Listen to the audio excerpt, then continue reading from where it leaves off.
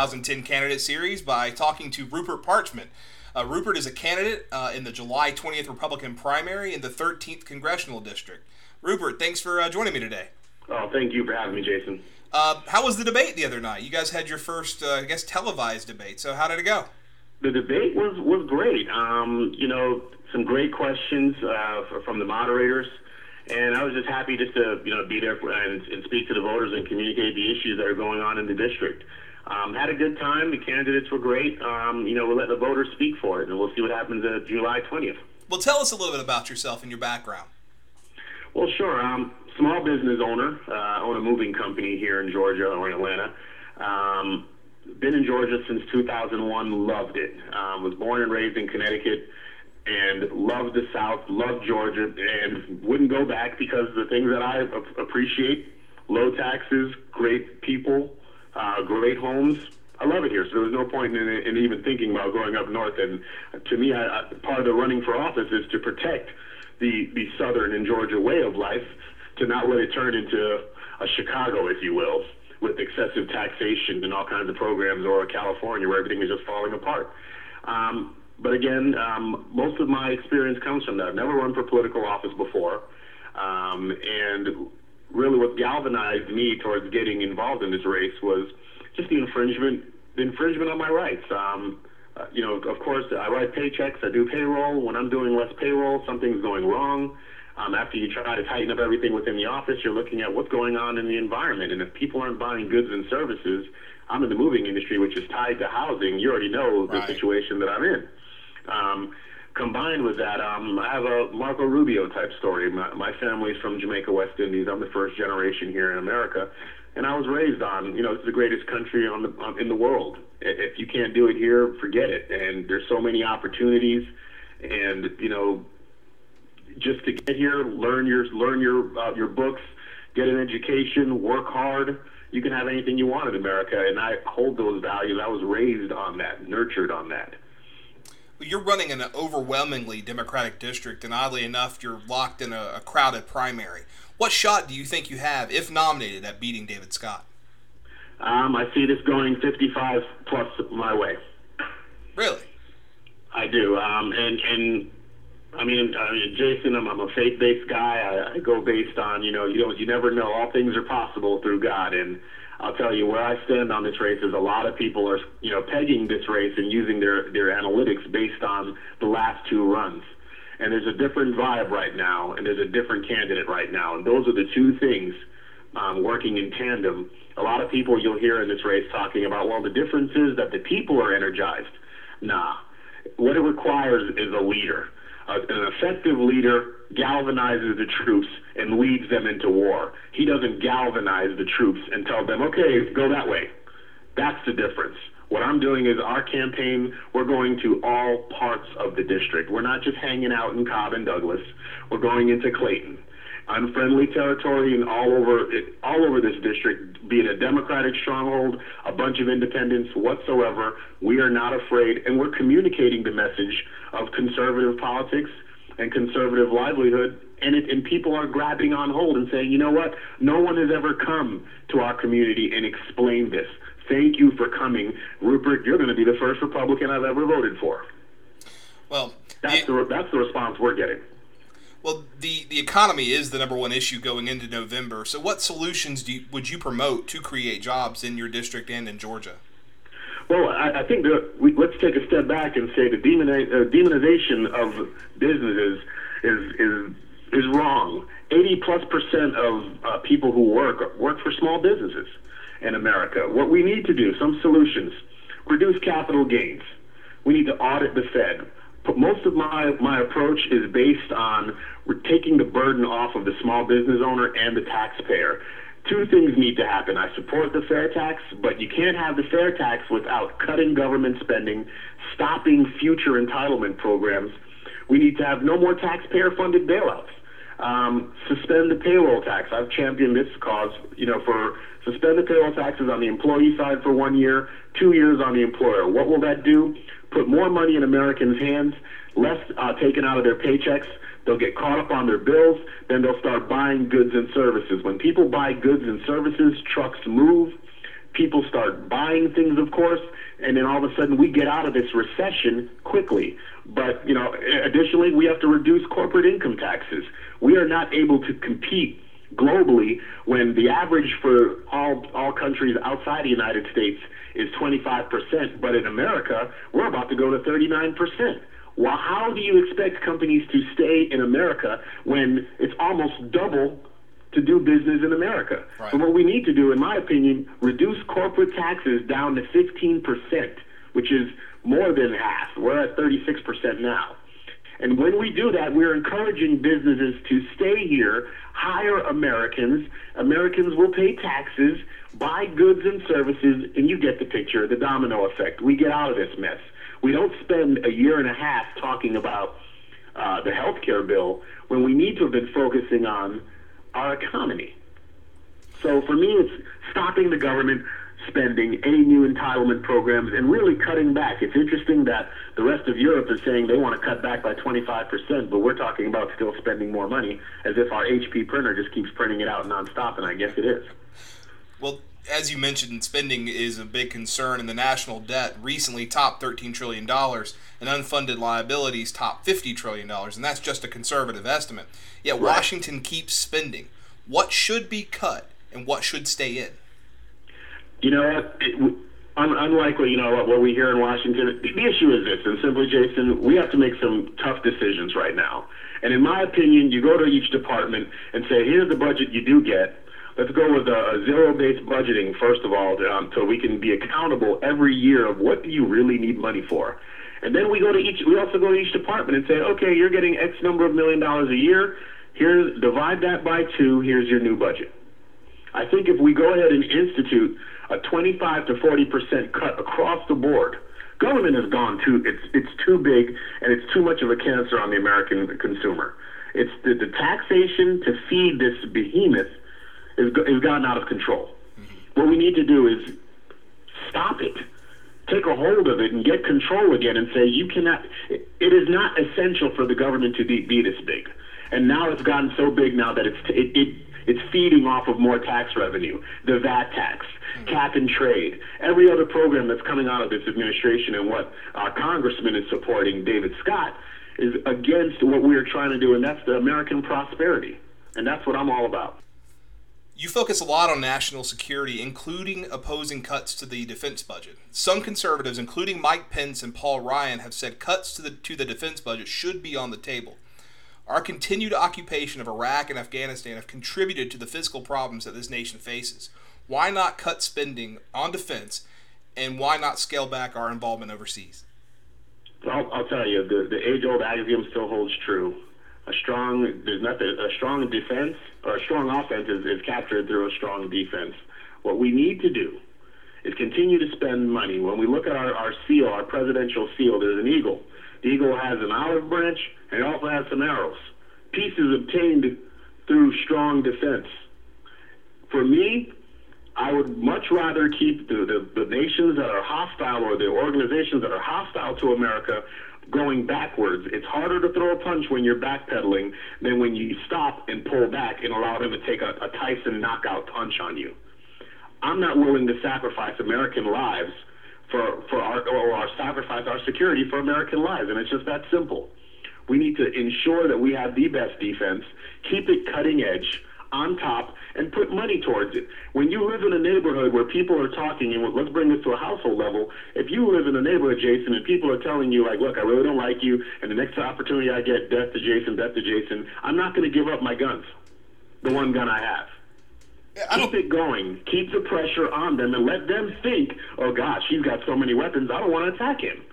Fine. If that keeps me safe, great. I don't have to attack anyone. I'm just showing a strong defense, but I will not cut our budget, because when you have to increase it, it means we're in trouble.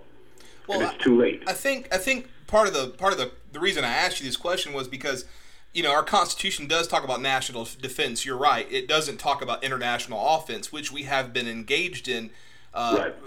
for the past 90 to 100 years. We've been engaging in wars that have really been unnecessary, and some wars really created a domino effect and caused other wars. I think my point, and there is a lot of waste in the defense budget, and I'm not saying that we should scrap the defense budget, but I think it should be gone over with a fine-tooth comb, and I think that you should be able to find spending in there that can be cut. Oh, absolutely. We've heard the stories of the $15 screwdrivers.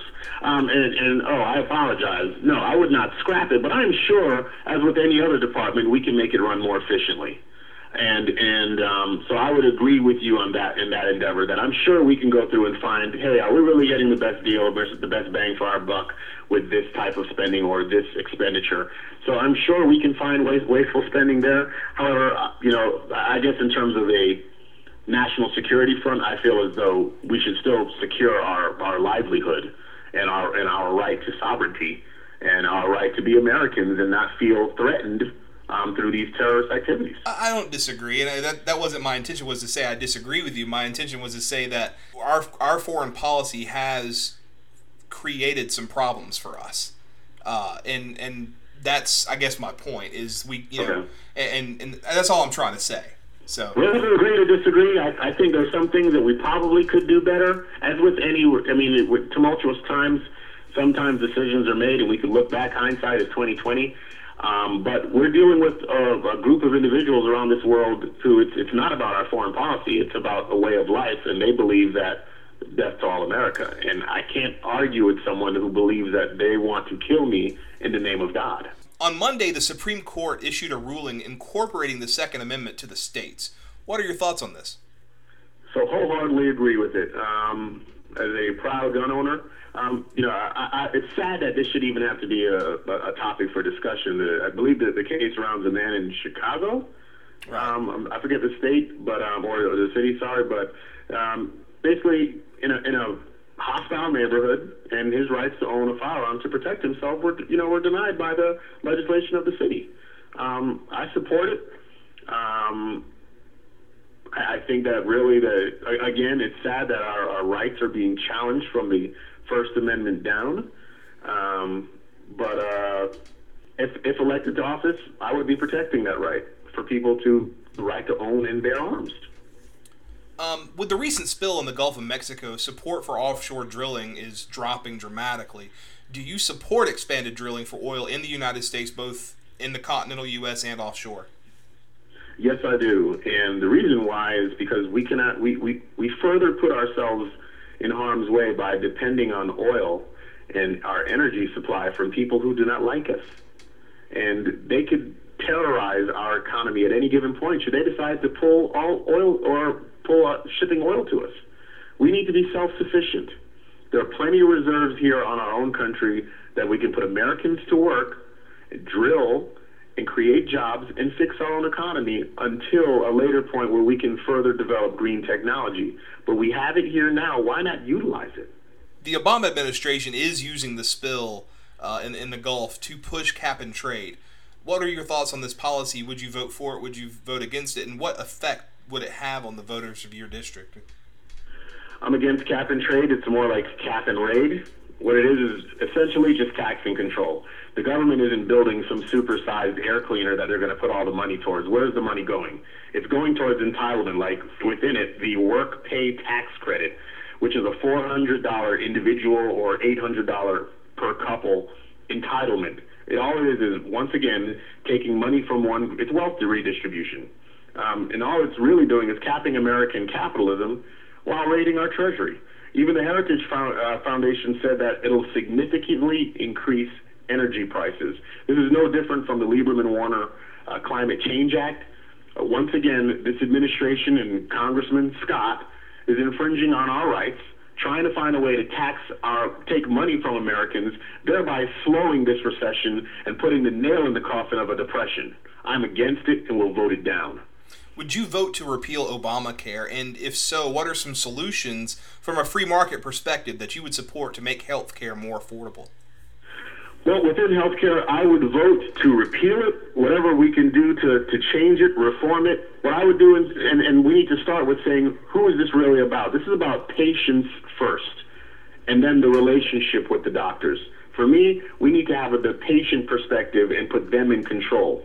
Medicare has $60 billion annually in fraud.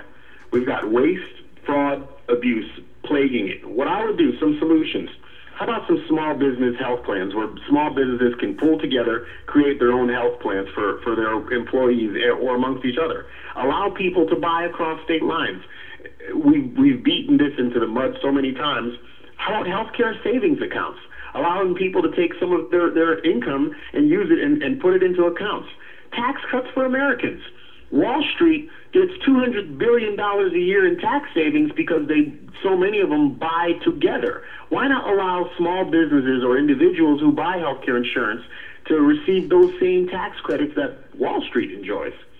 Safeway, for example, Safeway Corporation saved 11% in healthcare in the first year of implementing healthier lifestyles, encouraging their employees to go to the gym, discounted gym memberships, have some fruit, simple things like that don't cost a lot of money. We could do tremendous good inside the healthcare. The problem with healthcare is that you ask most anyone on the street, how much does X, Y, and Z surgery cost? There are no price limits because the relationship between the patient and the doctor is non-existent. We need to reintroduce that relationship. A perfect example is, why did an Apple computer in 1984 cost $4,000 and a brand new laptop now is $600, which is probably 200 times the processing power? If we were to do healthcare like that, and it was that same old Apple Macintosh, it would be the size of a city block by this point. Why can't we let free market enterprise solve the problems?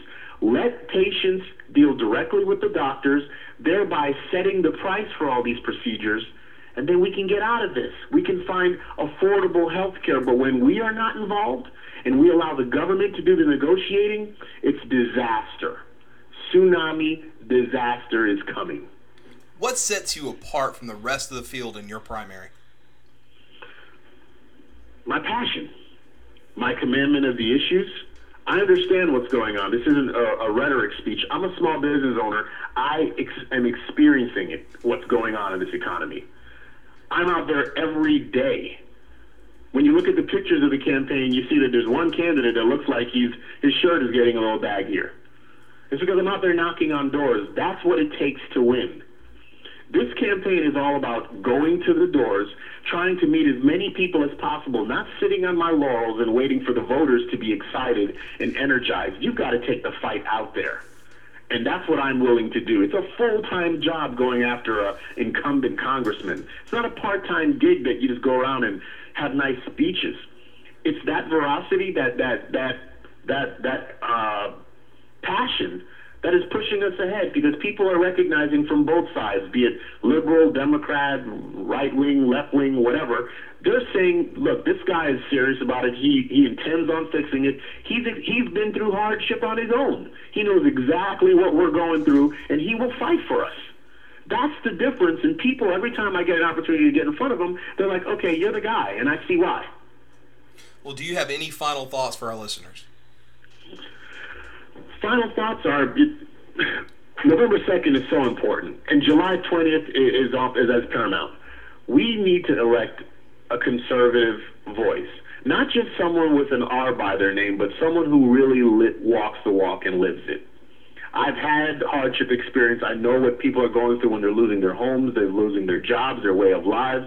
I've been there. But I fought for myself, and I'm running on this race to fight for everyone else.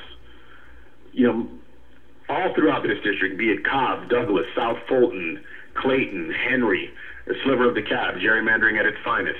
But what it requires is someone who's willing to go into all parts of the district as a conservative and explain and tell people, look, this is how it's going to work. This is why this is not working. This is why immigration reform is not going to work for you. And these are the outcomes, and I urge you to support this campaign. And when we do that, Jason, we win. We're winning all over the district, and that's what it takes. I am just excited about the opportunity that I have right now, because July 20th, God willing, I'll win the primary, and November 2nd, we'll defeat Congressman Scott, send him back to wherever he wants to go. He has a house in D.C. and one here, but he'll be out of there, but we'll get some real conservative leadership in Washington, and we can stem the tide and turn this barge around and start getting back to American prosperity and ingenuity where the government is lessened and decreased, and American values and ingenuity is increased. Rupert, thank you very much for your time this evening. Where can we find you on the web? Parchmentforcongress.com. Parchment like the paper, like the Constitution, Jason.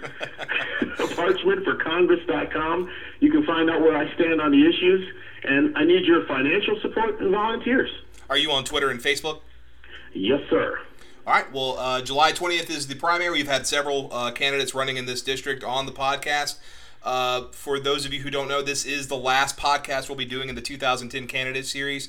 Thank you very much for listening. We've done 29 podcasts. This is the 29th. So, yeah, Rupert, thank you very much for your time, and I appreciate it again. And thank you very much for anyone on Peach Pundit who's been listening.